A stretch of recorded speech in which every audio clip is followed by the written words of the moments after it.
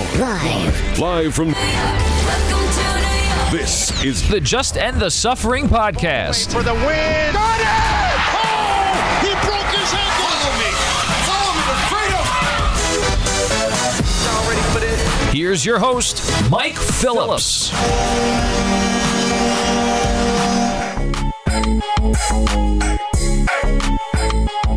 What's up, everybody? Welcome to the latest episode of the Just End the Suffering podcast, featuring New York sports talk and one suffering fan. Your host, Mike Phillips. Hope you had a Merry Christmas. You celebrate happy holidays. We're in our last sports show of 2021 here. We're getting ready for the college football playoff. The semifinal games kick off this Friday. We have Alabama taking on Cincinnati in the early game, and the late game, obviously, Georgia, Michigan. I'll be joined in just a bit by Bill Bender of the Sporting News. We had a chat prior to Christmas about this college football playoff, so there is no mention of the COVID stuff, so I want you to be aware of that when we get to that conversation. It's coming up in just a bit. We're also going to do our Week 17 NFL picks. I had a good week, went 2-1 on the week, and we'll be joined by a friend of mine, Joey Castellano, a big Minnesota Vikings guy, so we'll talk about his Vikings, get ready to do the picks. Make sure you're locked in the end of the show for this 2-minute drill, where I'm going to talk about the NHL pulling out of the Olympics. It sucks, but it makes sense. Talk about why at the end of the show, but we'll get it all started here with our opening tip. We're going to be joined by good friend of mine, Nick Frietta. You know him from the Sky Guys, and we are going to talk about his beloved New York Football Giants, who continue to make really bad decisions right after this. 3, 2, 1. Y'all ready for this? The opening tip. And here we go.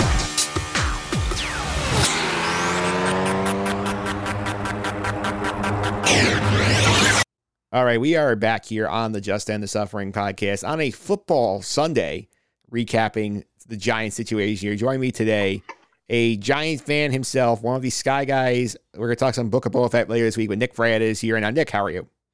Horrible. This is a joke at this point, and I don't care about today's game at all. We'll get into everything. I really don't care about the game at all. I prefer they lose with the draft pick at this point, but and I'm not surprised they lost. Not surprised they got crushed. But this has reached a point where this is literally unbelievable and with the laughing stock of the league. Yeah, and to reset here, I mean, we're recording on Sunday night of Week 16. The Giants lost to the Eagles today, 34-10. The Jet game was on the same time. I was watching that game, and I was a lot more entertained than you were, I'm sure. But you give me the summary here, the quick 2-minute version of what happened in that game. Here's the summary, and it's clear as day. And anyone who was watching the game could tell. The Giants played a decent first half, especially defensively. They looked okay, and the Eagles weren't struggling to move the ball. You go into halftime, you know for a fact the Eagles are making halftime adjustments, and what's happening in the Giant locker room? Nothing, because their coach knows nothing about football. The Eagles come out in the second half and destroyed them. Went on a 31-0 run, and the last time the Giants got a garbage time touchdown to make it 34-10 at the end. They do nothing. I'm convinced in that locker room, Joe Judge is just saying, hit harder or move faster. He has no clue what he's talking about. He knows nothing about football. This is what people's fear was when he started as a coach last year, but at least they liked the fire. Now it's shown he knows nothing about football and just yells at people. This is a joke. Oh, it is a joke. And I mean, you watch the games you watch. I mean, they're not even entertaining games. They're boring as all hell. Yeah, they have their defense is bad. It's not horrible, but it's bad. It's not the Jet defense. Their offense is the worst in the league. There's no doubt about it. They can't move the ball at all. They have this running back who's supposed to be the best in the league. Mike, let me ask you a question. Do you think Saquon Barkley is the worst starting running back in the NFC East? Because I do. I don't even think it's close. I think right now he is. Yeah, I don't even think it's close. You pick this guy second overall. He's the worst in your division. You go through the last time. We don't have time to go through all 32 running backs or whatever it is. I know some teams have 2. He's not even in the top half anymore. It's one of the worst running backs. One of the, not worst, as in top 3, whatever. He's in the bottom half of running backs in the league. Took him second overall. Yeah, Saquon today. He has no help. He has no line. Their weapons that they signed are a joke. What's his name? Lane Johnson has more touchdowns than Kenny Galladay this year.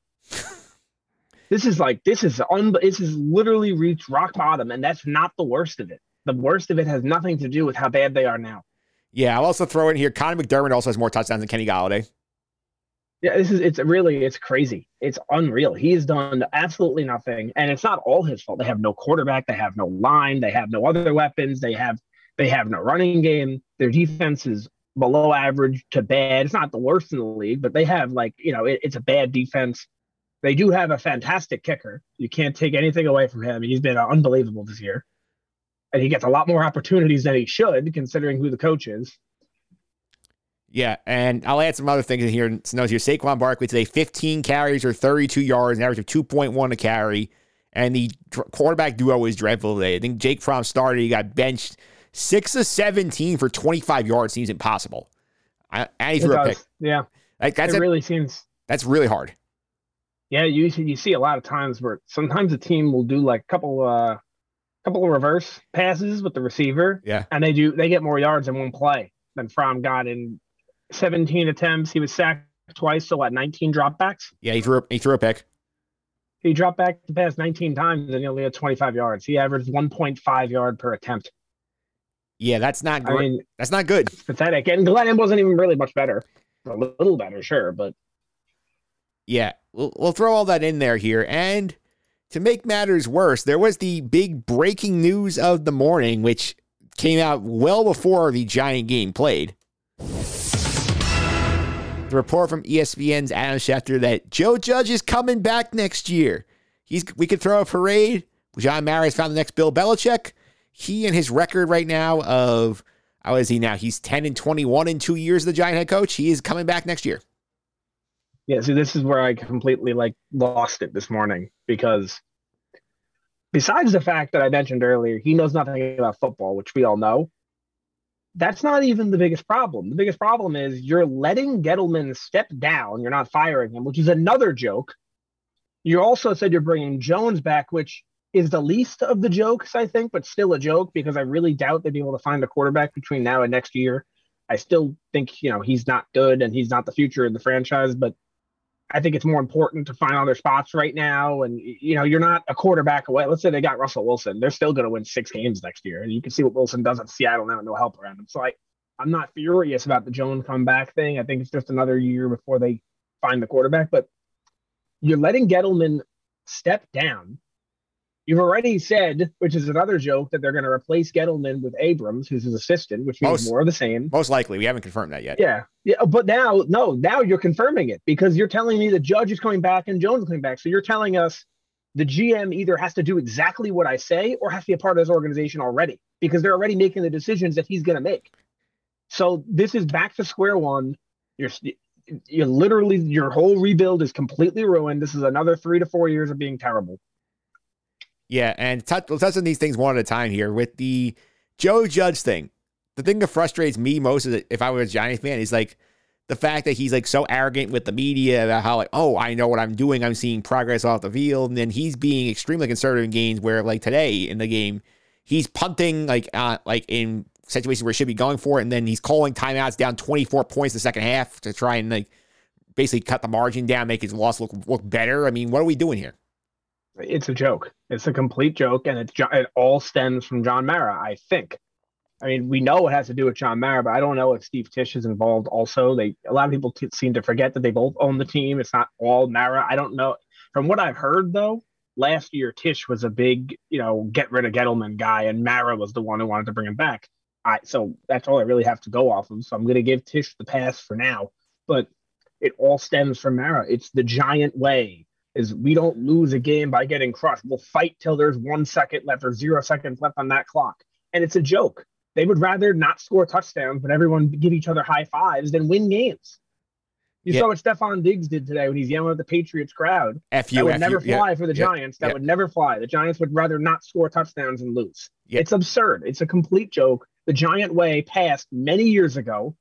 They had some great runs like they did when, at this point now it's 15 years ago and 10 years ago, or 14 years ago and 10 years ago, which was, still great. But since then, they've been a joke, a complete joke. They won't change their ways. They're stuck in their ways of thinking it's going to turn around, and it's not. And they still don't realize it. I thought this was the year they'd realize it, because you said on this very show the Giants would have under, I believe it was 7 or 7.5. What was it? It was under 7. I said they are not going over that total. Yeah, and you were right, and I agreed with what at the time I agreed with you, and you ended up being right. I didn't say this on the show or anything. I agreed with you. I thought they'd be under, and I thought this would be the year where everyone says, "Okay, we suck.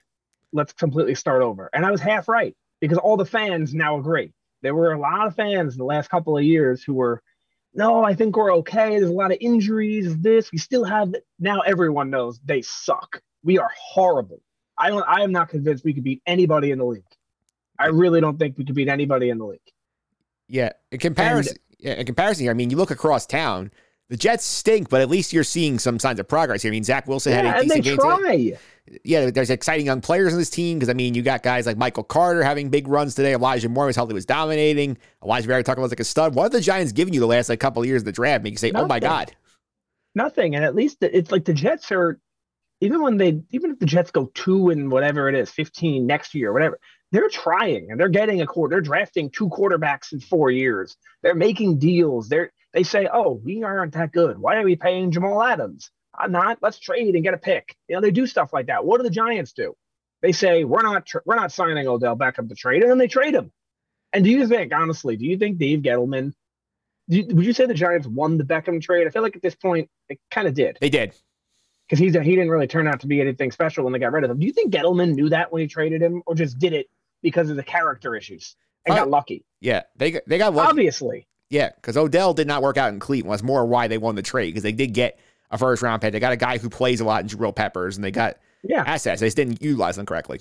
Yeah, and Gettleman got lucky on that. He didn't make that trade saying Beckham's not good. I can tell from he has no idea. He said he doesn't smile enough and he kicked the goal line. He's a distraction because it doesn't fit the Giant way, which enough.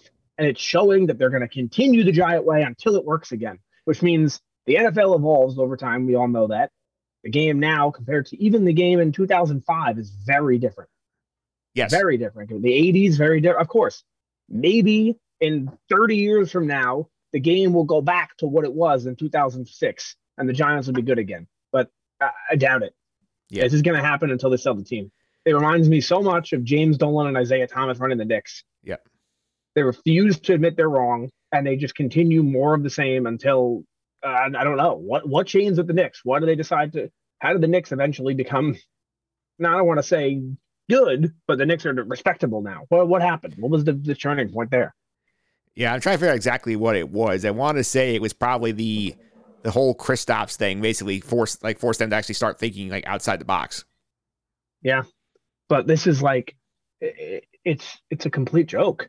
They have this fear for whatever reason of getting rid of somebody too early. It seems to be this thing that they have a fear of when it comes to coaches or quarterbacks. And like, I don't think they fully understand that that's not a big deal. They act like it's the worst thing in the world to get rid of a player prematurely. Like they have to be 100% certain before moving on. If they find out it's the wrong guy, they're like, "Oh, what's the harm in giving him more years?" Well, the harm is years. You're wasting time. Have been wasted. They have been the worst team in the league since 2017. They had a lucky year in 2016, which you can look back at some of the games, and it's pretty. Even if it wasn't lucky, who cares? It's one good year. And before that, they sucked for 3 years too. I guarantee you can look back. They're the worst team in the league since 2012. They have to be. Yeah, I think they're right up there. Like I'm looking, and the Giant way you mentioned so much, they seem to love here. 5 straight years of double-digit losses. They are now tied with the Jets for the worst record in the league over that span. The Jets at least had 1 7-9 year in there. They had that year where Adam Gase went 6-2 down the stretch to at least make themselves look semi-respectable. And the Jets, I mean, they know what they are. They know that they have to rebuild, and they are in the middle of doing it. We'll see if they succeed. But the Giants don't seem to realize that they can't do this the right way. You're a Jet fan, so it's not infuriating for you, but pretend you're a Giant fan for a second. Isn't it infuriating that we are the worst team in the league? This is undisputable, the worst team in the league since 2017. Like literally record-wise, we are. Yeah. And probably the worst team in the league since 2012. And we've never even tried rebuilding. No. Because isn't that infuriating? Yeah, I think the whole turning point goes back to the whole situation back in I think it was 2017 when they decided we're going to pull the plug on Eli's streak, and I think the Giants fans take some blame in this because everyone went into an uproar about, "Oh, you can't do this to Eli." The fans were sitting there screaming, "Oh, you can't do this." The players saying, "We go on where Eli during the sideline." The next day, like And a week later, McAdoo's fired, Jerry Reese is fired, Gettleman comes in, doubles down on Eli, and then you start the whole cycle. Which I've heard, I don't know how true this is, but I've heard when they were interviewing candidates at that point in time, they were down to, I believe, I could be wrong about this, but they were down to Gettleman and Louis Riddick, who we see all over the TV and the radio now. And Louis Riddick had said that they didn't hire him because he wanted to get rid of Eli Manning, move forward with the team, draft a quarterback, rebuild, and said, you guys need to rebuild. And Dave Gettleman went in there and said, no, we're going to draft a running back or, Barkley or a skill position, and we're going to win now with this team. And they ended up, going, 5-11 that year, I think.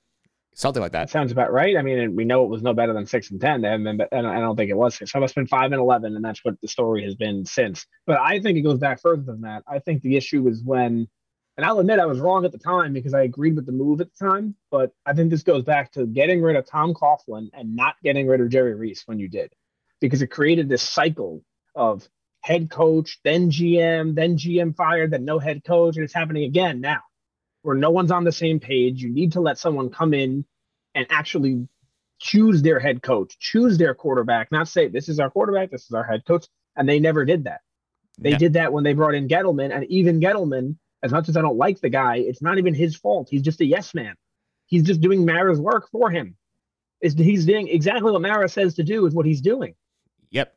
I have the records pulled up, by the way. I did go to Pro Football Reference here.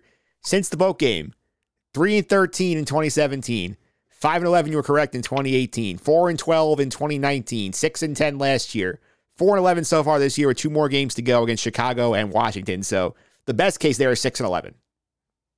Yeah, I will guarantee a victory against Washington in the last week of the season.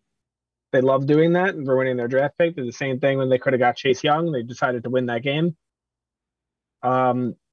This is a lot bigger than a bad team. This is a bad team that has no signs of turning it around at all. It looks like they don't want to turn it around at all. It almost looks like they're losing on purpose because everyone, it's not just fans of the Giants or people who are passionate about the team. Everyone knows what they're doing is wrong. Everyone. They're the laughing stock of the league now. They've overtaken many teams who were worse than them at some point or another, like the Browns, more recently the Jets and Jaguars. They are the joke, the laughing stock of the league. It's not even close. Like Detroit is horrible. Detroit might be the least talented team in the league right now. They play hard. But you know Detroit's getting the first pick. You know they're picking somebody who's going to fix their team, the quarterback, whoever it may be. I'm not really familiar with the college game right now on who the top picks are, but Detroit's going to do that, and they're going to try to elevate themselves and rebuild the team. The Giants still haven't done that. It's going to be another 3 to 4 years of us Giant fans rooting for them to lose so they'll realize. It's been like 6 years now of us rooting for them to lose. Yeah, and I'm looking at right now, the thing that also bothered me about Joe Judge is how, when they lost to Tampa on Monday night, first game after the bye, he came out, basically ripped the offense apart and said, this is unacceptable. The next day, Jason Garrett gets fired. Over the last 6 games of the New York Football Giants, these are their point totals. They had 10 against Tampa. They had 13 that game they won against the Eagles because Jalen Hurts couldn't do a damn thing. They had 21 against the Chargers. They had a 6 spot against the Cowboys. There's another 10 in there and then 10 today. So, they have averaged 11.6 points per game since the bye, which is... And most of them are garbage time points, too. The Charger game, I think they had 2 garbage time touchdowns. Today they had 1 garbage time touchdown. It's all garbage time. Yeah. It's all garbage time. The head coach is punting from positive territory because he's conservative as hell, and then he's trying to basically tack on these garbage time cuts down the way he can and say, see, we tried, we fought, we didn't give in at the end of the game, and then, it goes back to the same mentality back when he's forcing Daniel Jones to play the last minutes of the game against the Rams, and they were getting blown out, even though Jones coming off concussion, saying, we compete for all 6 minutes. I'm like, what the hell? Yeah, it's a complete joke. And it shows that this guy has no idea what he's talking about, what he's doing. He knows nothing about football. He was hired because he was a hard ass and he would yell and put the players in shape. This is not high school football. It's not going to work. These are professional athletes. You don't have good players. They're not going to play well. And on top of it all, you look back at a lot of this stuff that you hear. Now you see a lot of articles coming out about the past with the team. I saw one as recently as this past week that says that McAdoo was ran out of town because of his mistrust, I guess that's the word, his mistrust of Eli Manning and begged the Giants to trade up and draft Patrick Mahomes. And they denied him and always had a sour attitude for him the rest of the year. And that's why when they were bad, he was gone. I've also read that numerous scouts in the Giants organization were begging them to not pick Saquon Barkley because they said, we can get a better running back later on in the first round if we make a trade here. You know who that running back is? Nick Chubb, who definitely is better than Saquon Barkley. It's not even a comparison. It wasn't even a comparison going into this season. Forget it after, like now. Now it's not, it's like a joke. This is the same thing over and over. It's John Mara refusing to admit his way is wrong, refusing to adapt to the modern NFL, refusing to incorporate analytics at all in their team, and thinking what worked in 2007 is going to work again. It's not going to work. And like I said, unless the NFL does a complete 180 in the next however many years, maybe in 30 years it'll work again, but it's not working now. Yeah, and as far as the GM situation, we know Gelman is stepping down at the end of the year, basically. They're not going to fire him because he's a member of the family, and the Giants seem to have this mentality. It says every GM, going back to 1979, has been a descendant from the George Young tree. Because with George Young, Ernie Accorsi worked for him, Jerry Reese worked for Accorsi, Gettleman worked for the Giants for 15 years before he left Carolina and then came back. And right now you mentioned Kevin Abrams is the assistant GM, is the right now presumed leader in the clubhouse to be that new GM, which again, it's just they're living in their own vacuum where they're just talking themselves into thinking, oh, we have a great process, we have great results, and the results are not there. Simply put, They stink. Yep. And I said this from the start in 2017 or whenever it was when they hired Gettleman. I think it was before that year was over, if I remember correctly. Yeah, they fired Jerry Reese and McAdoo after the Eli debacle, and then they brought Gelman in, I think it was 3 weeks ago in the season. Yeah, so I said it then, because any Giant fan would do. I said, all right, who's this Dave Gettleman guy? Who's our new general manager? I knew he was with the Panthers, but what's his history before that? Most people would say he's with the Panthers. What's the Super Bowl? That's great. We had a Super Bowl. Not they didn't win the Super Bowl, they made it, but we got a Super Bowl caliber GM. This is great. But hold on. For 13 years before that, he was the director of pro personnel for the Giants. He's essentially an assistant general manager. So we're just hiring the backup at this point, the assistant, the backup. And now we're doing it again. So nothing's changing. So essentially, in 2017, we fired Jerry Reese, who was there for a while, and Reese's way worked at one point, right? Yep. We haven't changed. We have the same, in my point of view, we have the same general manager that we did. Because we're hiring the same tree, the same people, the same beliefs, the same Giant way. You know how people have that sign, commitment to excellence? Yes. The Giants is commitment to awfulness. They lose every chance they can. Yeah, and the thing you mentioned here is even if John Mara is still living in his own little vacuum bubble where he says, "Oh, I found Bill Belichick, he's going to be great in a couple of years," and thing I cautioned them, I don't think they understand is look right across the building. You can look what happened with the Jets. Their whole cycle of misery for about a decade started with the fact that they brought in John Idzik after they fired McCagnon, saddled Idzik with Rex. The two of them did not agree ever. They got fired together 2 years later, and they started the whole cycle where we mismatched coaches and GMs, and it took them until last year to get it right, where the GM picked his coach and had control over the whole thing. And now they're finally starting to at least begin to crawl in the right direction. The Giants have never done that, and doing this again, won't. You have either you're promoting from within, which means you can continue the same process, or Joe Judge is going to pick some expatriate to be his GM for him, which means Joe Judge has all the power, and then you're not accomplishing anything either. You're doing more of the same. Yeah, so the Giants get one thing that the Jets didn't have, because you had mentioned how they went back and forth. The GM and coach will go back and forth disagreeing. The Giants don't have that. They're all in agreement, which is, I guess, is a good thing, but they're all in agreement on the wrong thing. Yes.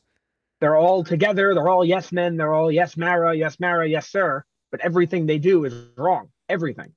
Yeah. Which stems back to way before Saquon Barkley, which was, I said it to many people that leading up to that draft, which is not even, a lot of people like to come on a podcast and, brag about something you called. Like, for example, when I called the Yankees, we're going to get Garrett Cole. That was a good one because there were no signs pointing to that at all. You had mentioned that when we said that, right? Yep.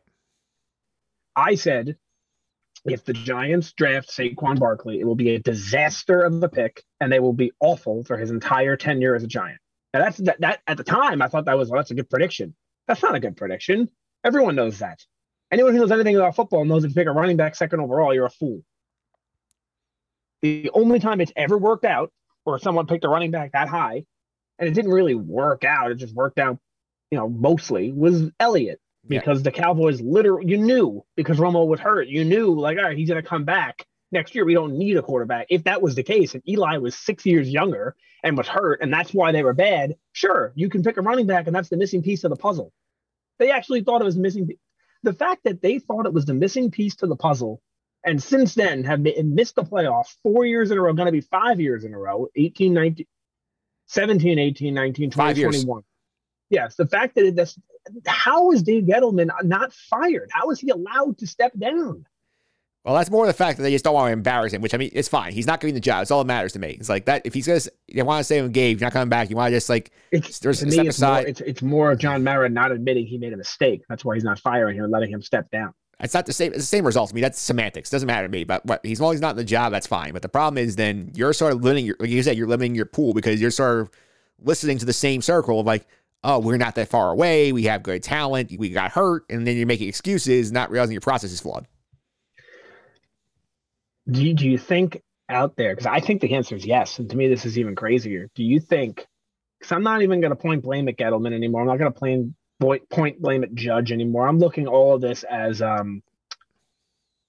I mentioned before, Tisch could be involved in this too. I don't know. I'm just saying Mara. I really mean ownership. But do you really think Mara looks at this team and says, we made the right calls, I think. We got unlucky? Yes, I think he does. And then there's no hope until he sells the team. There really isn't.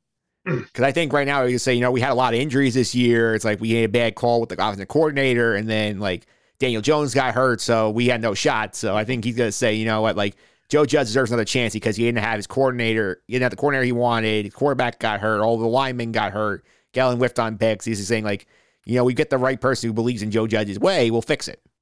That's what I think he's thinking right now. I wish I can remember it. I can't. I was in that article that I read. I can't remember exactly what it was, but I know I can narrow it down a little bit.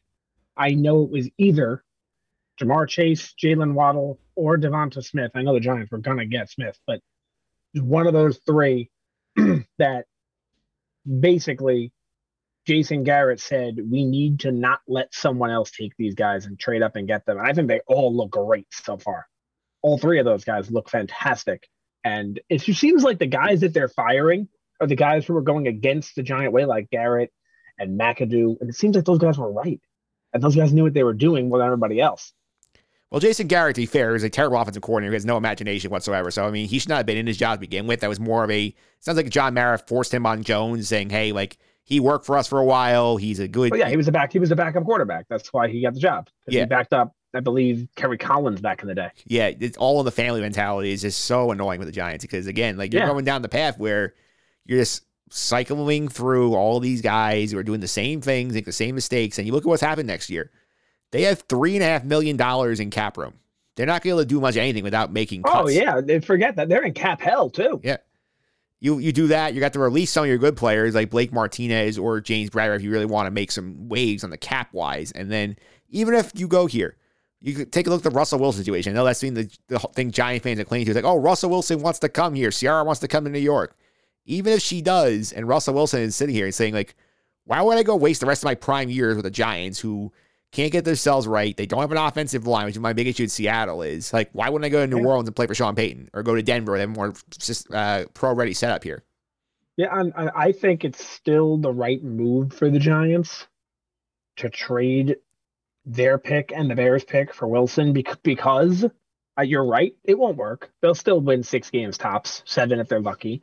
But the reason I think they should do it is because I don't trust the guys who are going to make these 2 picks. And the Bears won today, so let's just say, I don't know if they're going to be there won't be 2 top 5 picks. They'll have 2 top 10 picks, definitely. Maybe if they're lucky, 2 top 7 picks. I don't trust either of those picks. I think they're going to whiff on both of them. I'd be surprised if they didn't. Yeah, you have to put the pick aside. Obviously, like, you go get Russell Wilson, make your football team better. My question is, why would Russell Wilson want to come here? No, he wouldn't. And I don't know if he has, what's his trade clause? Does he have something like that? Well, basically, these quarterbacks always are going to dictate where they go because they're going to say, like, I can restructure my contract to make your fit better. So, like, I'm not going to do it for this team. I'll do it for this team. Yeah. And I mean, you'd be a fool if you didn't go to New Orleans in this case. I mean, the Giants are 4-11. New Orleans, I think, will lose tomorrow night to Miami. Yeah. I don't know though. They might win. So they'll be either 8-7 or 7-8, and they have a great defense. They're clearly just missing the quarterback. So isn't it kind of obvious that if you go there, it's a much better situation for you? Or Denver, because Denver has all the weapons. They have a good line, a good defense. They just need the quarterback. Yeah, I would do either one. I think I would never go play for the Giants. It seems like the worst place to go probably in the NFL. Besides the fact that they're horrible, the coach is completely inept, management's completely inept, ownership's completely inept. It's also like cold. Like think about that stuff too. Like I know Denver's cold too, but they're not inept. No. The Giants are the worst case scenario, and a lot of players care about that stuff. Would you rather play in sunny Florida or cold New Jersey? Yeah, it doesn't make a lot of sense. And I think also with the situation here with Joe Judge, and I think Daniel Jones here is just such a mess for them because obviously he has a neck injury. You don't know what his situation is. Like, you can't pick up his fifth-year option with the neck uncertainty, so you're basically playing him out for a year. It's like, why the hell not? Because, again, you're not really going anywhere. Give him a shot and just see what your situation looks like in 2023 with the draft. But, again, Joe Judge, he runs that organization. He's got Mara brainwashed to think that he's the greatest thing since sliced bread. And until Mara realizes just throwing garbage cans is not going to be enough to make your team win, you guys are screwed. Yeah, Jones, like exactly what you just said, completely agree with everything. It's obvious that Jones is bad. He might be okay. And like people will point fingers around the league and say, we can't get rid of him so soon because who knows what it'll turn out to be, like pointing fingers at someone like Ryan Tannehill. Like, maybe the Dolphins let him go too soon and he ended up being a pretty good quarterback.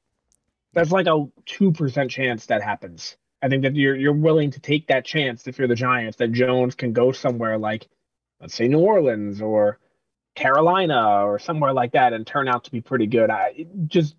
But to your point though, I agree, and I mentioned earlier, there's no reason not to bring Jones back. You're not turning the season around in one off season. They're turning the team around in one off season. You literally don't have the financial space for it, and you also have people who don't know what football is running your team, so they're going to bring in players who are going to make them worse, not better. Because it's the game of balls, they continue to move backwards. You see now all the time. Now this year and last year, especially more than ever. Teams going for 2 at the end of the game. Chicago did it in 1 this week. Last week, Baltimore did it. Didn't work out. You see teams going for it on 4th down more. Who does that less than any team in the league? The New York Giants. Who's one of the worst teams in the league? The New York Giants. It goes hand in hand. They refuse to admit the times have changed. Yeah, for sure. And I want to end here because obviously I was looking on Twitter here, some of his press conference remarks, and he apparently one of the things he opened with was that special teams gave the Giants good field position today. I'm like, if that's your headline, that's a major problem. And to me, I'm going to leave it with this. This is for John Mara, who we know watches the games. We've heard reports he's throwing trash cans in press boxes when he's upset with the team's performance. If you're losing these games 34-10, the Bears blow them out next week, Washington blows them out this week, how can you go to the Giant fan and say, this is the right guy? I know the quarterback is hurt, but you can't be completely non-competitive against bad teams. Yeah, I don't know. I really don't. I don't know how you could potentially sell that. I know the reason he's doing that is because he knows Joe Judge will not say no to him. He knows, I guess, Gettleman now, but Abrams next year, as we're led to believe, will do the same thing. So for John Mara, it's I can keep my way, keep my guys, and if anyone complains, I can just have a Ring of Honor ceremony at halftime and they'll forget all about it. Or give him a free medium Pepsi. Yeah, that one upset. They're like, okay, he's really lost with the friggin' medium soda. I'm like, what? That's Will Pon-esque, the medium soda. I really think, I'm a New York sports fan, a Yankee fan, a Giant fan. I like the Rangers as well. I don't really know much about hockey. I happen to be a Laker fan, not a Knicks fan, but I do like the Knicks. I watch almost every Knicks game. I do root for them as well. But this is exactly the same as James Dolan with the Knicks, is it not? It's getting worse.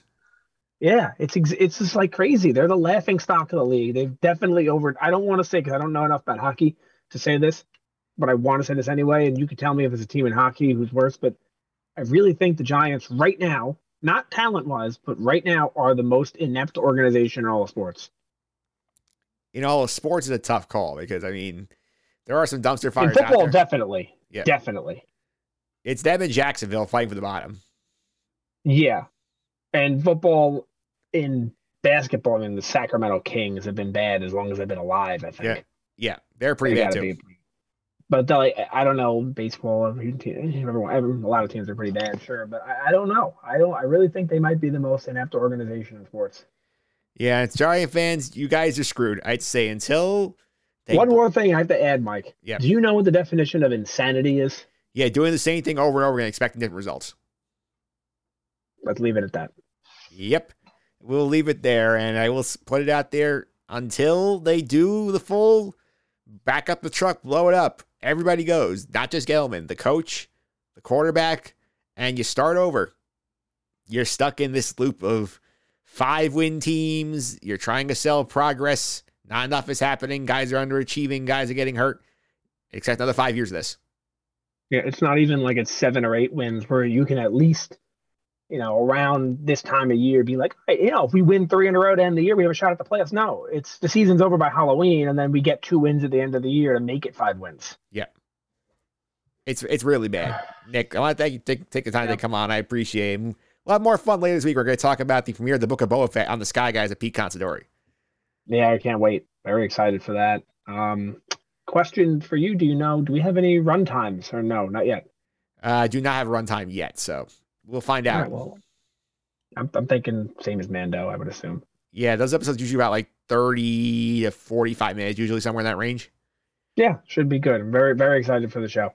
Yeah, absolutely. And I thank you for coming on. Up next, I'm going to start my conversation with Bill Bender from the Sporting News. We talked before the Christmas holiday about the college football playoff. There was no COVID talking because that was not a big issue when you had the conversation, but that will come up right after this call from the SC Championship game, courtesy of CBS Sports, Brad Nessler and Gary Danielson.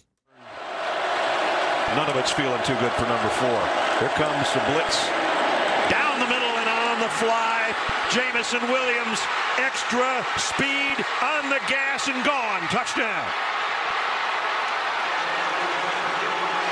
Just like that.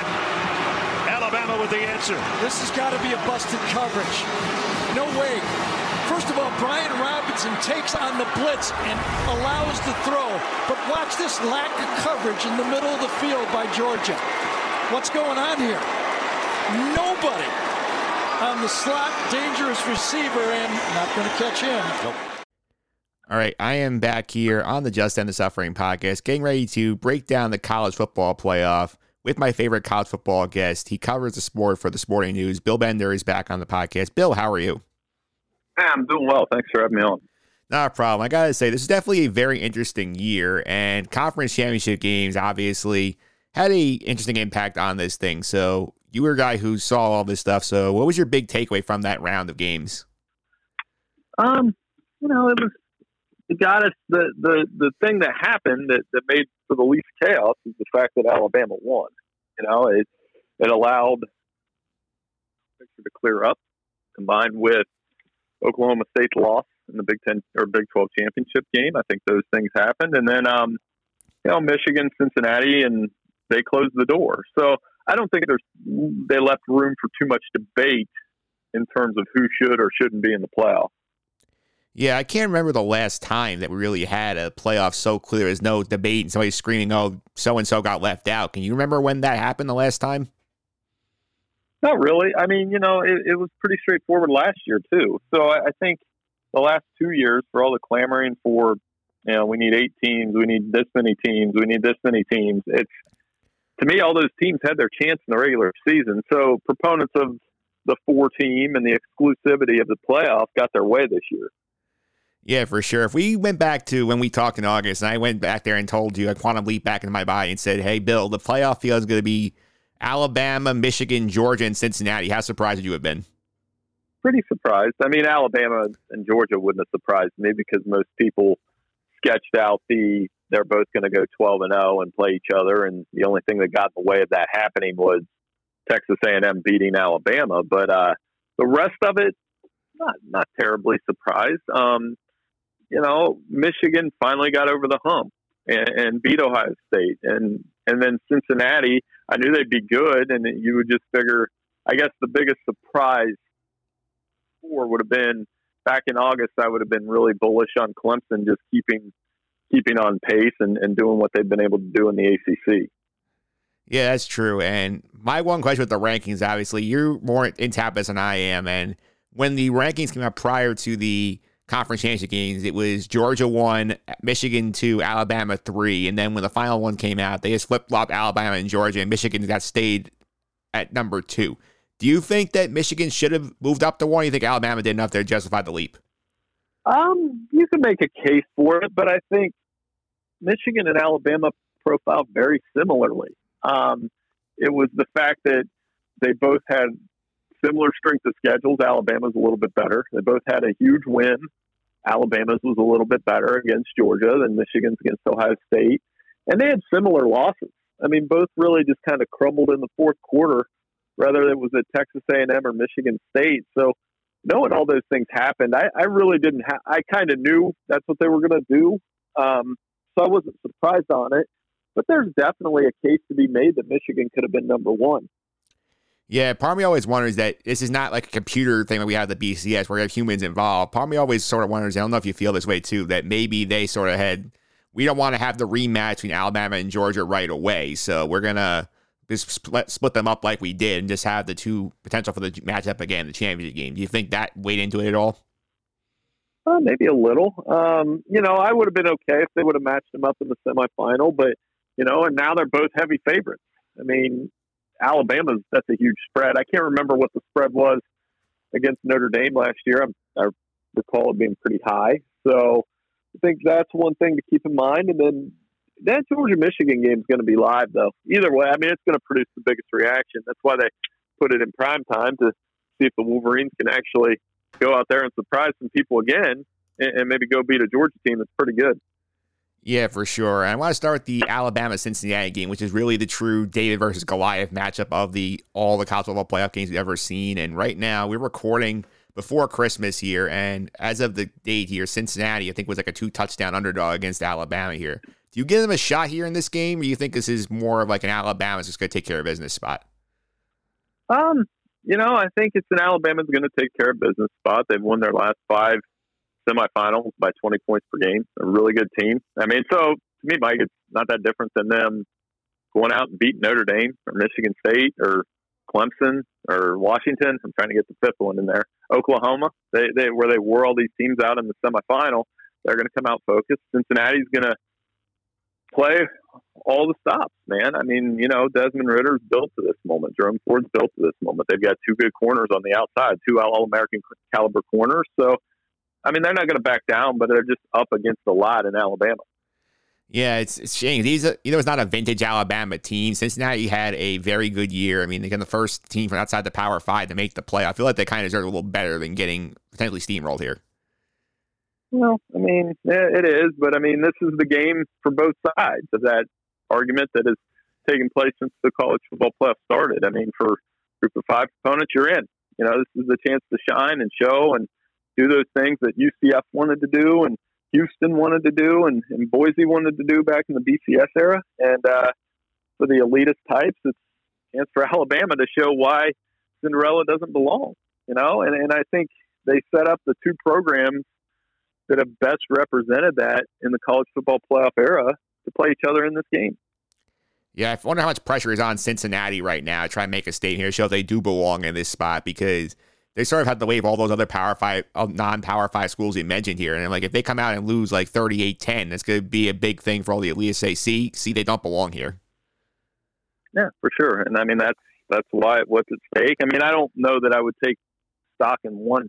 It's going to be a tough assignment, and sometimes it becomes a little bit of a self-fulfilling prophecy. We all see Alabama win by a bunch of points and say, I told you so, when the reality is it's one game. There could be a better Cincinnati team come along in a couple of years. Of course, they'll probably be in the Big 12 then. So, I try to keep an open mind with those kind of things. Yeah, for sure. Let's get to the other game, the Georgia-Michigan matchup here. I think that's definitely the more compelling of the two. As of record date, Georgia's an 8-point favorite in that game. And I think it's a big spot for Michigan here also because Harbaugh, as you mentioned, finally got the monkey off his back to beat Ohio State. What do you think they have to do here to win this game? Well, they're going to have to run the football. They're going to have to keep Cade McNamara in third and manageable. Those are the two big things, and we're going to see. I mean, can Michigan's receivers test Georgia's defensive backs? That's a huge key to this game. Is Michigan's a really good team. They've been able to bully people with that offensive line. Georgia's going to present a challenge with all that 4- and 5-star talent. So, and the creativity factor from Josh Gaddis. That's what blew the Iowa game open. A couple creative plays that Iowa hadn't seen, and all of a sudden Michigan's in control at 14-3. SEC Big Ten games generate a ton of excitement. They generate a ton of, interest, and with good reason. So I think that game's going to be a lot of fun. Yeah, like in terms of like if you had to like sort of give a percentage here, and obviously we're recording early because we don't know if there's going to be any sort of COVID issues, something gets hurt in practice, but like based on what we know of the team today, like what percentage chance you give Michigan to win that game? Well, I mean, I would say it's a 60-40 type game, 65-35 maybe. I mean, they're up against it. It's going to be tough, but that's the game that's going to attract a lot of attention. If they do the things that they did against Ohio State, who has a lot of talent too, they'll be in position to win that game in the second half. If they can slow down Georgia's rushing attack and their defense, man, I mean, Aiden Hutchinson and David Ojabo, if they dominate a game like they will, or they have, especially in the last month of the season, then they're going to have a chance to win the football game. Oh, for sure. I'm sure that like ESPN is definitely rooting for Michigan to win. I feel like they think their rating number probably much bigger if they get Michigan, Alabama than Georgia, Alabama again. I feel like they want to get more national appeal. I think Michigan has that.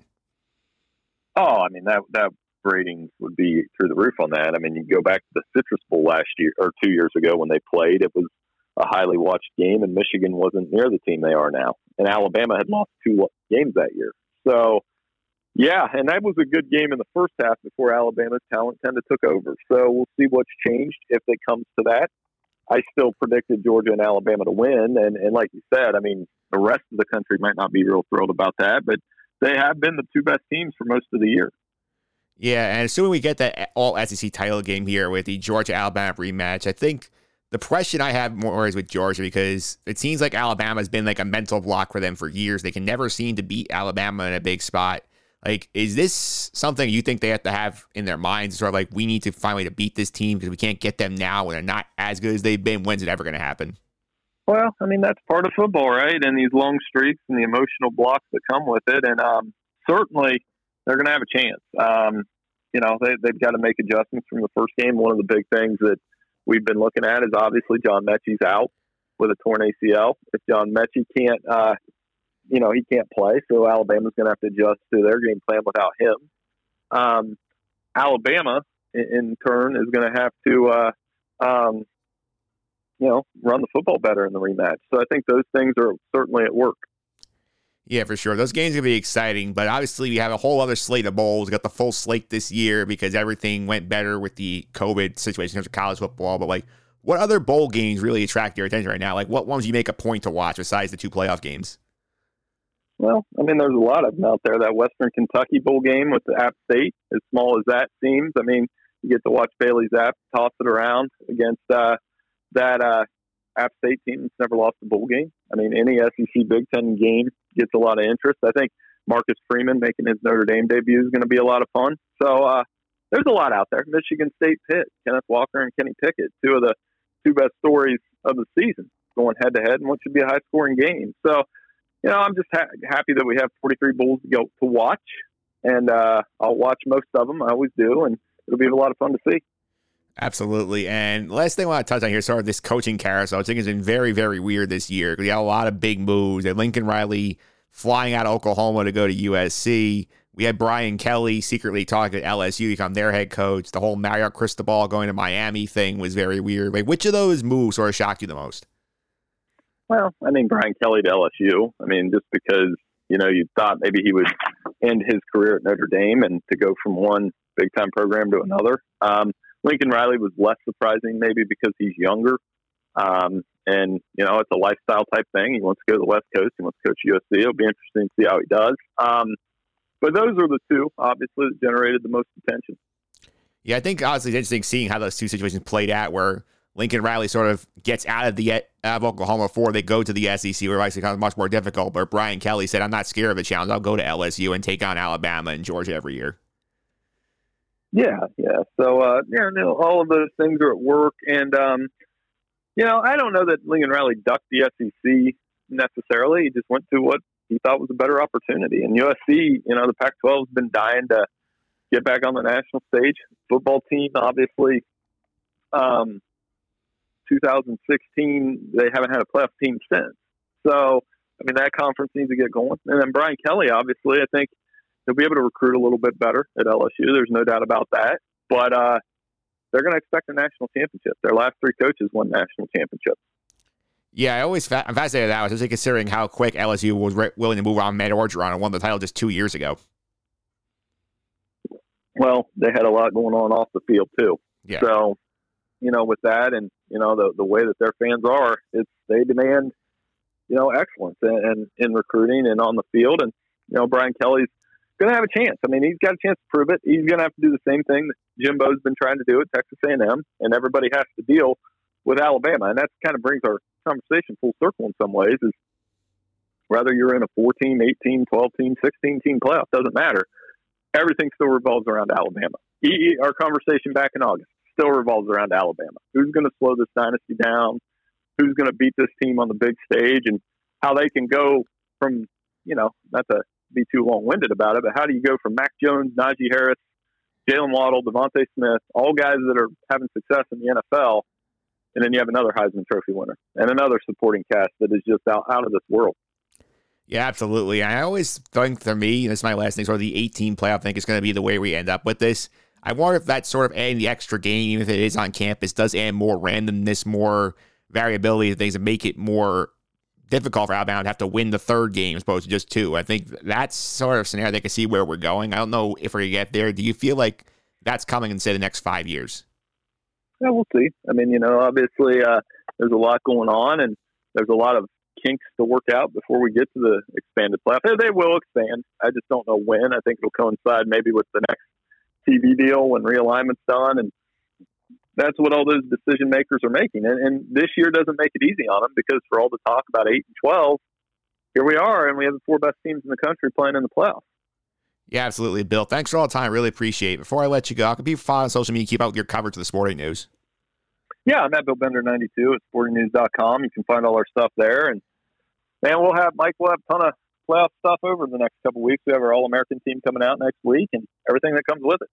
Absolutely, Bill. Thanks for all the time. Really appreciate it. Hey, no problem. Thank you. Show me the money.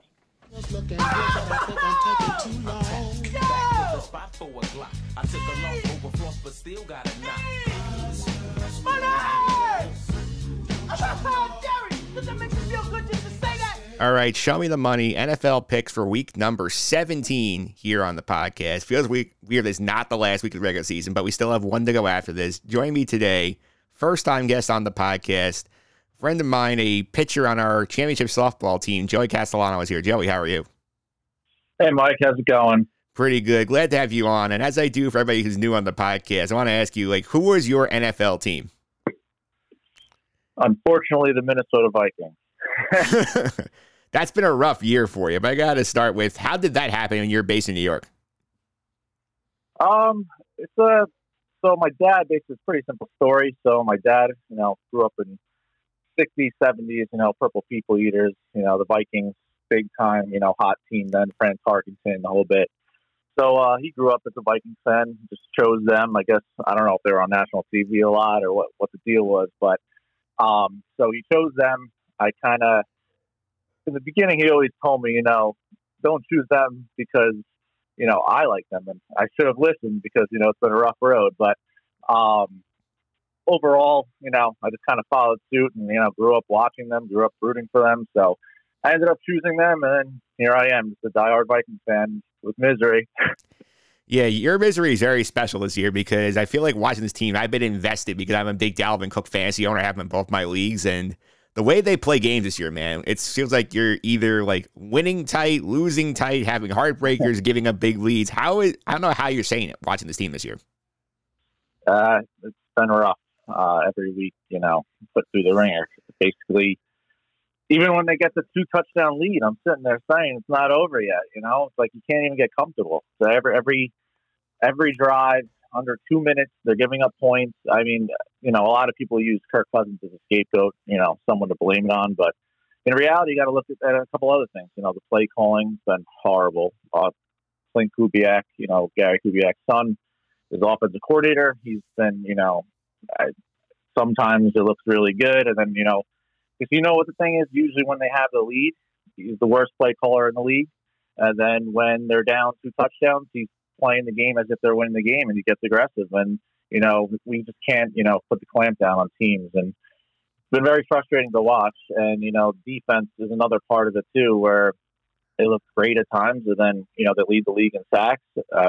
They got 0 this week, but before this week, they were leading the league in sacks. And now it's at the point where, it's just like under 2 minutes. I think they have like the worst point differential, or they gave up the most points in the last 2 minutes of the half and full game combined. Where I actually saw a stat the other day before this week. I don't know if it applied to the last 2 weeks, but if they just didn't give up those points at halftime, if you just uninclude all those, I know it's part of the game and everything, but if you take those points away, they're 12-0. So everything that the game's come down to those last 2 minutes defense. It's just been, and Kirk Cousins has been playing great this year. I mean, it sucks. Like, he threw up a flat dud the other day versus the Rams, but he's been pretty solid overall. And he's been bringing them down to game-winning drives. I mean, granted, it is what it is. I guess I could go on for hours on this. Yeah, you clearly could. I want to ask about that Ram game specifically, because obviously I was locked in on the very drunk Jaguar game. So I did not get a chance to see much of the Viking game there. Can you tell me what exactly happened there? Like, how did this thing with the Rams play out? So the defense, for once, looked amazing, where they just can't click at the same time. The defense came out looking pretty good overall. They got 3 interceptions, and you still lose the game. You win the turnover battle, and you still lose the game. The offense came out really flat. Kirk Cousins threw up a dud, like I said earlier. Obviously we had no Dalvin Cook, which is a huge factor. I mean, Madison's good, but, Dalvin Cook is, a big aspect of the offense. And when he's out there, it's just a game changer. So, Justin Jefferson broke that single season or 2 seasons record for receiving yards, which was pretty nice. I mean, a nice little record breaker there to, give us a positive light. But overall, the offense just looks like a dud. So, it's usually what it's been. It seems like it doesn't click all at the same time. When the offense finally clicks on, take the lead or something, then the defense just, lets the other team right down the field in the last 2 minutes. So just on, whatever side of the ball kind of screws up the following week, you'll see. But it's just been brutal. It's been like you just every week. It seems like you're down to the last 2 minutes, standing up over the TV, waiting to see what's going to happen. Yeah, it is kind of Groundhog's Day for the Vikings this year. And I think this Sunday night they get the Packers in there, and they're basically just about to have to win out to have any shot at the playoffs. They beat Green Bay once. Green Bay's going for home field, and I can't imagine it's going to be a fun spot for the Vikings this week.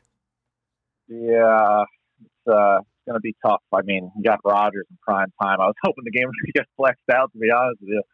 But we got Rodgers in prime time. I mean, the Vikings, this is one of those things where, the playoffs are on the line, which has happened the last few years. And I've seen them come out pretty flat before, and then you've seen them come out looking like they want to win and make the playoffs. But we'll see what kind of Vikings team we get. And like I said, it's Rodgers in the playoffs, so my hopes aren't too high right now. But, the Vikings have done good against Rodgers and the Packers in the last few years. But, we'll see. I don't have a lot of hope going into it. It kind of sucks because they do need to win these next 2 games to make the playoffs and then have a lot of help with it. So I think they need 1 Saints loss in the next 2 and Eagles loss in the next 2. And if they win both, they'll sneak in. But it's asking a lot. Yeah, it is. But we'll see what happens with the Vikings. Let's get to the picks. There's the reason why you're here this week. My good buddy Joe D'Aloisio was here last week. He went 2-1 on the week. He had the Colts +2 against the Cardinals on Christmas. The Bucks laying a 10.5 against the Panthers. They won that one running away. He had the Patriots laying a 2.5. They lost to the Bills, lost the division. And frankly, Joey, as a Jet fan, I'm very happy that he just got that one wrong. Yeah, I hear you on that one. Yeah, because I'm sick of New England having just everything go their way. I'd like to see them suffer a little misery for once. Yeah, I actually I actually loved the Bills last week.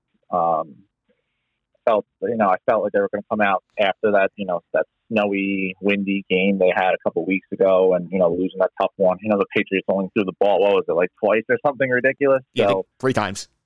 Yeah, 3 times. So honestly, I kind of looked at it. I was like, I think the Bills are going to come out with a little different, chip on their shoulder and get this one done. So it was nice to see that they actually looked pretty good out there and took the lead of the division, because I'm kind of pulling for the Bills in that one. Yeah, for sure. I had a 2-1 week as well. I rode with Joe on the Colts. We went +2 together. We both got a win there. I took my Jets laying the points despite all the COVID stuff. I got a win there. There you go. Yeah, I also lost on the COVID with the Ravens. I had them getting to 2.5, and Joe Burrow just took a big dump on their defense. Oh my God, Joe Burrow! That game was awesome to watch. I mean, what was that? 530 yards, something like that. It was Higgins, receiver, had a great game too. That was really good to watch. Yeah, T. Higgins was a fantasy week winner if you started him last week. Oh yeah, I think he had like 30 points or something, like 3 touchdowns or something like that. Yeah, it was quite a ridiculous week. So on the year, Team Challengers is 20-27-1. It's been a rough year. This year's been hard to pick. I'm only 25-23. I'm barely over 500, and we'll get this going here. We'll see if you can keep pushing the momentum forward for Team Challengers. So as the guest, you're up first. Where are you going with your first pick of the week? All right, so let's start this off right. So the first pick I'm going to go with is the Los Angeles Chargers, and they are -5.5 to the Denver Broncos. I just kind of think, they got smoked up by the Houston Texans last week. I think they'll turn it around and get this win. I'm hoping they cover the spread. This is something I just like, if I was to look at it, maybe take a money line, but I think the 5.5 I like. I think they could beat the Broncos by a touchdown. Drew Lock has not looked good at all, so I do like the Chargers this week. Yeah, you are a brave man taking the Chargers. I think it's probably the Viking blood you have. You're willing to make that pick. I'm going nowhere near that game. Yeah, no, I think that's what it is. I like to take the risk out there, but I think they're going to have a bounce-back week. All right, where are you going with pick number 2? Pick number 2. So when I was looking at this, I made the pick. It was 15.5, but I'm going to go with the points with the Texans. Even I think it's either at 13 or 13.5, whatever site you're looking at. I'm going to go with the Texans, though. I think they've been looking pretty good, but that's a lot of points. And the Niners are facing that Jimmy Garoppolo injury, which is the same injury as Russell Wilson, or very similar. Hoping for the Vikings' sake, he's out for a few weeks. We might need some help there, too. So I'm going to actually go with the points in the Texans, and hopefully the Davis Mills train continues to look strong. Yeah, I'm looking at that one right now. It's 13.5 points at home, and that's a big number. So if he has to miss that game and Trey Lance is starting, like the Texans, you said, they've been feisty. I like that pick. Yeah, I mean, I'm kind of going off the Jimmy Garoppolo injury, too. I mean, hopefully it's a lot of points. That's what I'm banking on here. All right, that's for sure. That's pick number 2. Where are you going with pick number 3? So pick number 3, I'm going to go with the Washington football team +3.5 or +4. Get that point. Get those points over a field goal. Key number. At home dog. The way I'm looking at this one is pretty simple. They just got embarrassed on Sunday Night Football, and a division rival to the Dallas Cowboys, one of the biggest rivals in football. It was embarrassing. They got destroyed. It was over before it even started. Now I'm looking at them to come back here, quick turnaround versus the Eagles, division rival.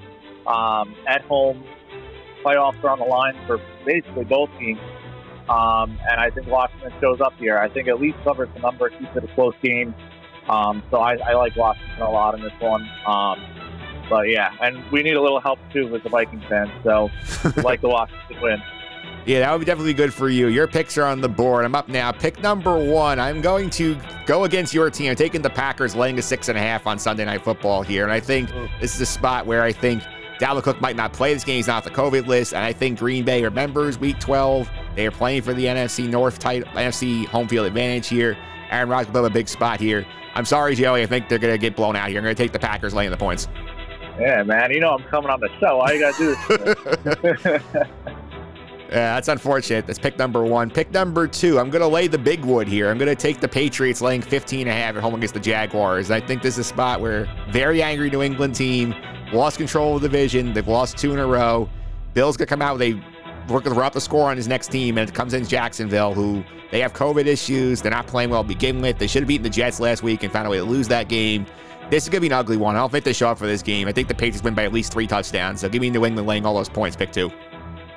I love that pick. That was my other pick. So I would have done if I had a 4th pick. That was going to be the one. I think Belichick, they're just going to kill them. All right, that's pick number 2. Pick number 3, I'm actually going heads up with you on the Washington game, taking the Eagles laying the 4 there. I think Washington is cooked right now. I think that they sort of are out of gas. They've had the big COVID outbreak has really impacted their season. The guys are coming back not the same. I think the Eagles are on a roll right now. We saw what Jalen Hurts did against them the first time, put up all that huge game fantasy-wise, put up all those touchdowns. Number's only 4. Washington can play better. Not going to get blown out like that again, but I think this is still a double-digit game in my opinion. So I'm going to go heads up with you on the Eagles for the last pick.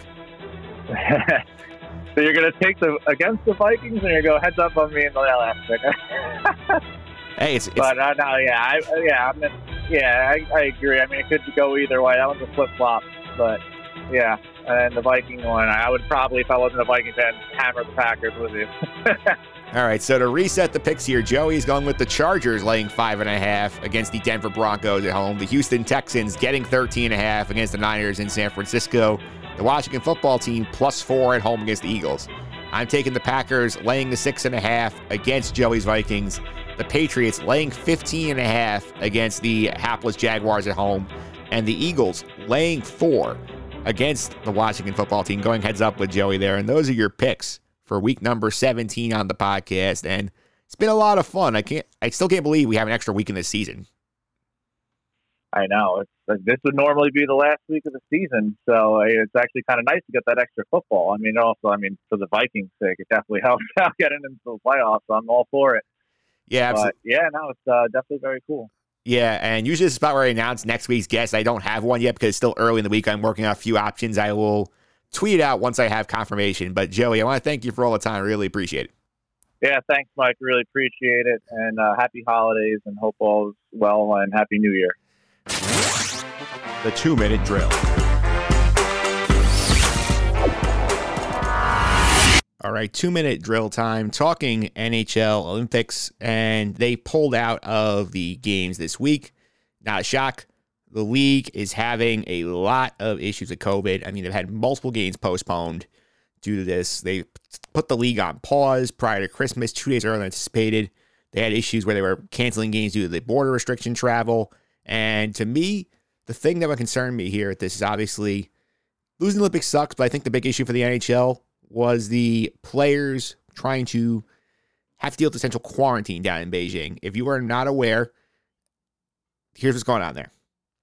According to the IOC, if you test positive in Beijing, you are quarantined in China for 3 to 5 weeks. So imagine you get there, you're the Ranger, Teddy Panarin is playing for Team Russia for whatever reason. I know all this stuff with Putin doesn't make sense, but here's what's happening here. If he goes there, gets to the bronze medal game, tests positive, he's out of action for 5 weeks. Can you have that happen here, the Rangers, and you're contending? No. Can you do that if you're any team in contention? Nope. That's a problem. The issue I see here is obviously that made it untenable. Plus, the league has that 3-week opening here to reschedule all these games being postponed due to COVID. And with the Omicron surge, it's going to happen more and more in just a second because this Omicron surge is not going away. There are going to be more postponements. They're going to need that 3 window to make up these games. And it makes sense to do that. They have a luxury that the NBA does not, where they don't have a built-in break. The NFL does not have that luxury, so they're trying to plow forward. College football playoffs not that luxury either. I mean, we have reports about how, we're going to, forfeit games if teams can't take the field. We have a forfeit national championship. You can have no contest, and neither team can play due to COVID. It's not great. The NHL does have a benefit here. They are going to go to Italy in 2026. The COVID should be under control by then. The games will be better for us here in the United States because they'll be starting at more convenient hours, opposed to a lot of these games in China will be starting in the middle of the night. The thing I'm concerned about here for the Olympics is obviously this is a brutal blow of the Olympics because what you have going on here, the hockey is one of the two big draws for the Winter Olympics. The other one's obviously the figure skating. Losing the NHL players again, it's going to be tough to get people invested here in the U.S., especially with the time difference. We'll see what happens there, but losing these Olympics is a blow. And with that, I want to end this week's show. I want to thank the guests, as always, Nick Frey for hopping on. You talk about the Giants, Bill Bender doing the college football playoff preview, Joey Castellano doing the NFL picks.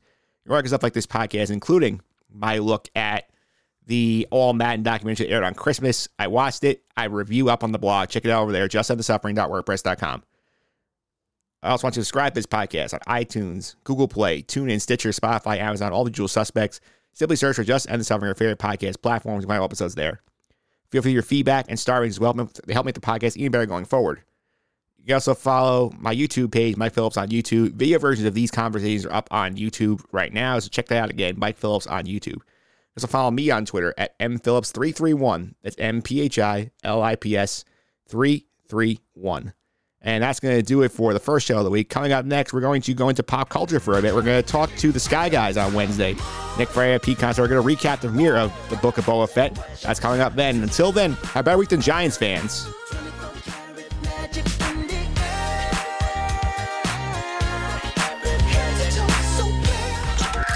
This has been the Just End the Suffering podcast. I'm out.